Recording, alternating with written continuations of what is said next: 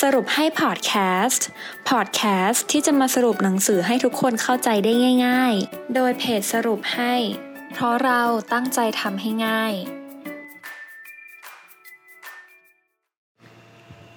สวัสดีค่ะยินดีต้อนรับเข้าสู่สรุปให้พอดแคสต์นะคะ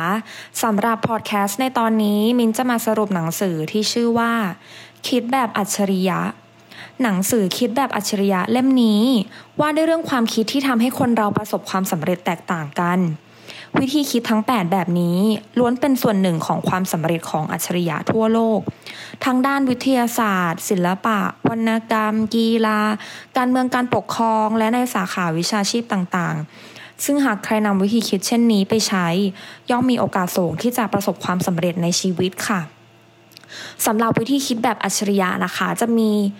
อยู่ทั้งหมด9วิธีด้วยกันนะคะวิธีแรกคิดนอกกรอบจุดมุ่งหมายของการคิดนอกกรอบนะคะคือการที่เราแสวงหาวิธีการหรือผลลัพธ์ที่เป็นไปได้ใหม่ๆเพื่อพัฒนาหรือปรับปรุงแก้ไขสิ่งเดิมให้ดีขึ้นมีประสิทธิภาพเพิ่มขึ้นหรือมีคุณภาพสูงขึ้นทั้งยังสามารถตอบสนองความต้องการของลูกค้าหรือกลุ่มเป้าหมายตอบโจทย์องค์กรและสังคมค่ะอีกความหมายนะคะการคิดนอกกรอบคือการกล้าที่จะแตกต่างค่ะ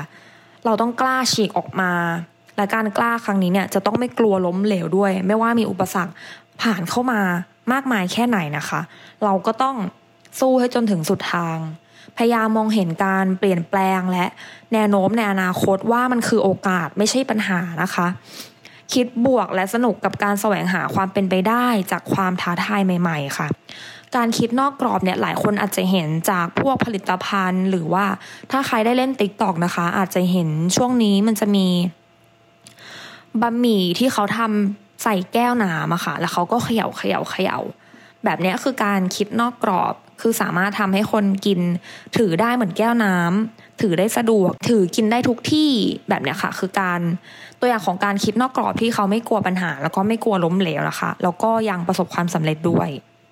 คิดแบบที่2ค่ะคิดเป็นภาพนะคะกระบวนการคิดเป็นภาพเนี่ยมันเป็นศาสตร์ของการจัดระเบียบและเพิ่มศักยภาพในการคิดและสื่อสารจากภายในความคิดสู่ผู้รับสารค่ะนับว่าเป็นวิธีที่สามารถช่วยให้การสื่อเนื้อหาที่มีความซับซ้อนให้เข้าใจง่ายชัดเจนและตรงกันนะคะรวมถึงสามารถดำเนินกิจกรรมไปในทิศทางเดียวกันได้คิดเป็นภาพเนี่ยหลังๆมิ้นจะพยายามใช้ให้เยอะขึ้นนะคะเพราะรู้สึกว่ามันทำให้มิ้นจำได้เยอะขึ้นเหมือนเวลาที่ใครมาเล่าอะไรให้เราฟังค่ะปกติเราก็จะตั้งใจฟังอย่างเดียวตั้งใจจดจ่อที่คำพูดนะคะแต่ว่ามิ้นจะนึกถึงภาพในหัวไปด้วยว่าสิ่งที่เขากำลังเล่าอยู่เนี่ยมันเป็นเหตุการณ์ยังไงมันเลยทำให้เรานึกเป็นภาพได้มากขึ้นแล้วก็เข้าใจสิ่งที่เขาพูดได้มากขึ้นวิธีคิดแบบที่3คิดเชื่อมโยงคิดเชื่อมโยงนะคะคือความสามารถในการเชื่อมโยงประสบการณ์และความรู้ต่างๆจากหลายแหล่งมาร้อยเรียงเพื่อให้เห็นภาพใหญ่เป็นทักษะที่สำคัญมากในยุคปัจจุบันที่มีข้อมูลมากมายจนเราอ่านกันแทบไม่ไหวนะคะถ้าเราคิดเชื่อมโยงได้เก่งเนี่ยเราก็จะสามารถนำความรู้จากตรงนั้นมาประยุกต์ใช้กับตัวเองได้ค่ะอันนี้ก็จริงนะคะเพราะว่ายุคนั้นเนี่ยมันเป็นยุคของข้อมูลที่มันหลั่งไหลมาเยอะแยะมากมายเนี่ยแล้วการที่เราสามารถเชื่อมโยงความรู้ที่เราได้จากแอปพลิเคชันนี้จากโซเชียลมีเดียนั้นแล้วมาเชื่อมโยงกันแล้วนำมา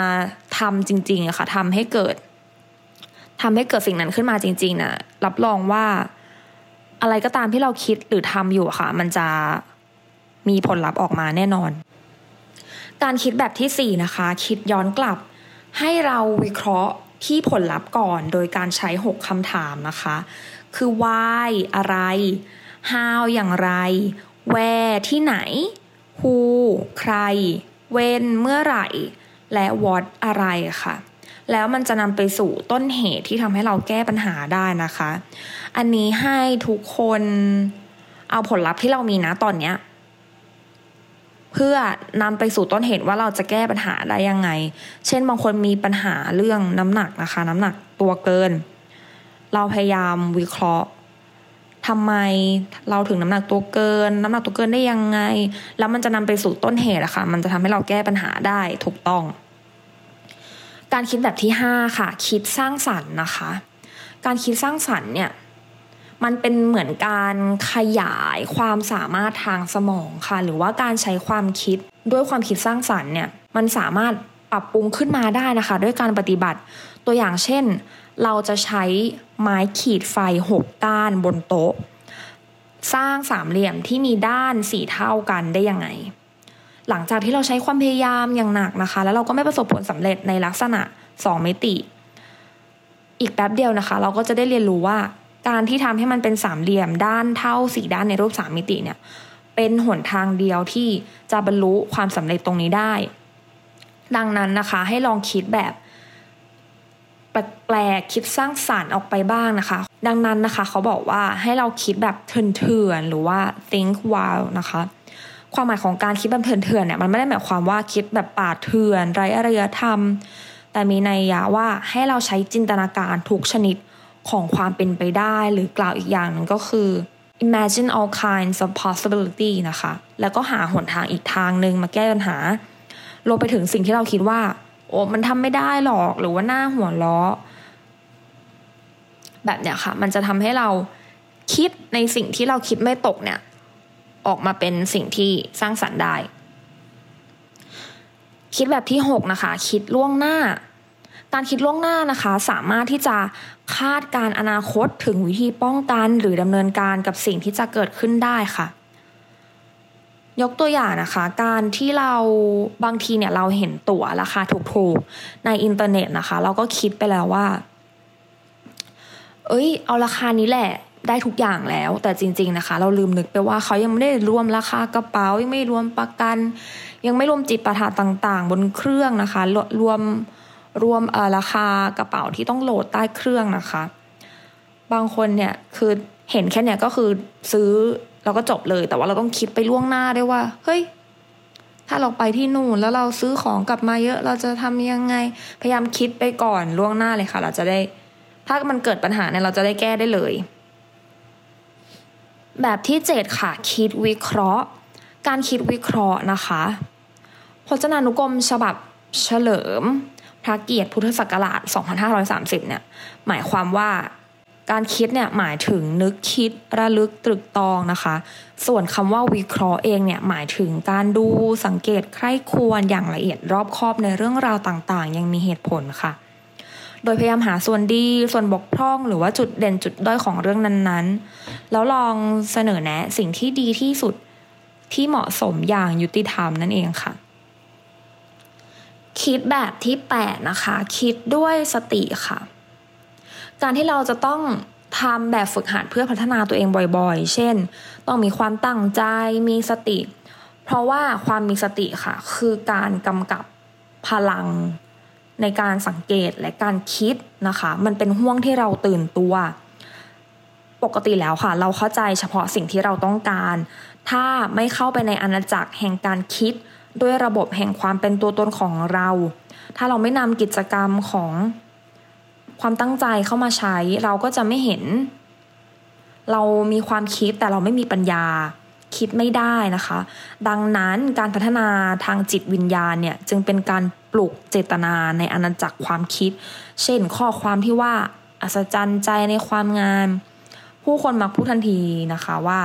มีหลายสิ่งหลายอย่างในชีวิตที่ไม่งามเราจึงต้องมีเจตนาที่จะมองเห็นสิ่งที่งามสิ่งที่สวยงามไม่อย่างนั้นเราก็จะไม่เห็นค่ะถ้าเราหันความคิดไปที่ความงามและมองเห็นนะคะเราก็จะรู้สึกว่าประสบการณ์ในความงามเนี่ยให้พลังความเข้มแข็งคืนให้เราได้เวลาที่เราเห็นดอกไม้สวยนะคะเราจะรู้สึกดีขึ้นเล็กน้อยเหมือนพยายามให้เรารู้สึกดีรู้สึกพยายามให้เรามองเห็นสิ่งที่ดีในชีวิตอะค่ะมันจะทำให้เราดำเนินชีวิตด้วยสติจะได้ไม่หลงทางไปอยู่ในห้วงแห่งความคิดนั่นเองและการคิดแบบสุดท้ายค่ะโยนิโสมนสิการนะคะโยนิโสมนสิการหมายถึงความคิดของบุคคลที่ต้องมีสติปัญญาเป็นตัวกำกับซึ่งทำให้บุคคลสามารถคิดเป็นวิเคราะห์เป็นนะคะโดยคิดแล้ววิเคราะห์ได้อย่างถูกวิธีมีระบบมีระเบียบต่อเนื่องจากเหตุสู่ผลเชื่อมโยงกัน ภายใต้พื้นฐานของคุณธรรมที่จะนำไปสู่การปฏิบัติและการแก้ปัญหาที่ยังเหมาะสมค่ะแบบนี้เราเรียกว่าการคิดแบบมีเหตุผลจนทำให้เกิดปัญญานะคะจะมีอยู่2แบบคือการคิดจากเหตุไปหาผลและการคิดจากผลไปหาเหตุค่ะมันก็จะคล้ายๆกับข้อคิดย้อนกลับนะคะแต่ว่าอันนี้คือจะมีทั้ง2แบบคือคิดจากเหตุไปหาผลและผลไปหาเหตุสลับกันก็จะได้ผลลัพธ์ออกมานั่นเองจบไปแล้วนะคะสำหรับคิดแบบอัจฉริยะนะคะหวังว่าทุกคนจะสามารถนำวิธีคิดที่มินแนะนำในตอนนี้ไปใช้กับการคิดเรื่องอะไรก็ตามนะคะที่ทุกคนกำลังคิดอยู่ให้ได้แตกฉานออกมาแล้วก็เกิดวิธีที่จะนำไปสู่การปฏิบัติที่มีประสิทธิภาพได้ค่ะหวังว่าทุกคนจะได้ประโยชน์จากพอดแคสต์ในตอนนี้พบกันตอนหน้าสวัสดีค่ะติดตามสรุปให้ได้ที่ Facebook, YouTube และ Blogdit ค่ะเพราะเราตั้งใจทำให้ง่าย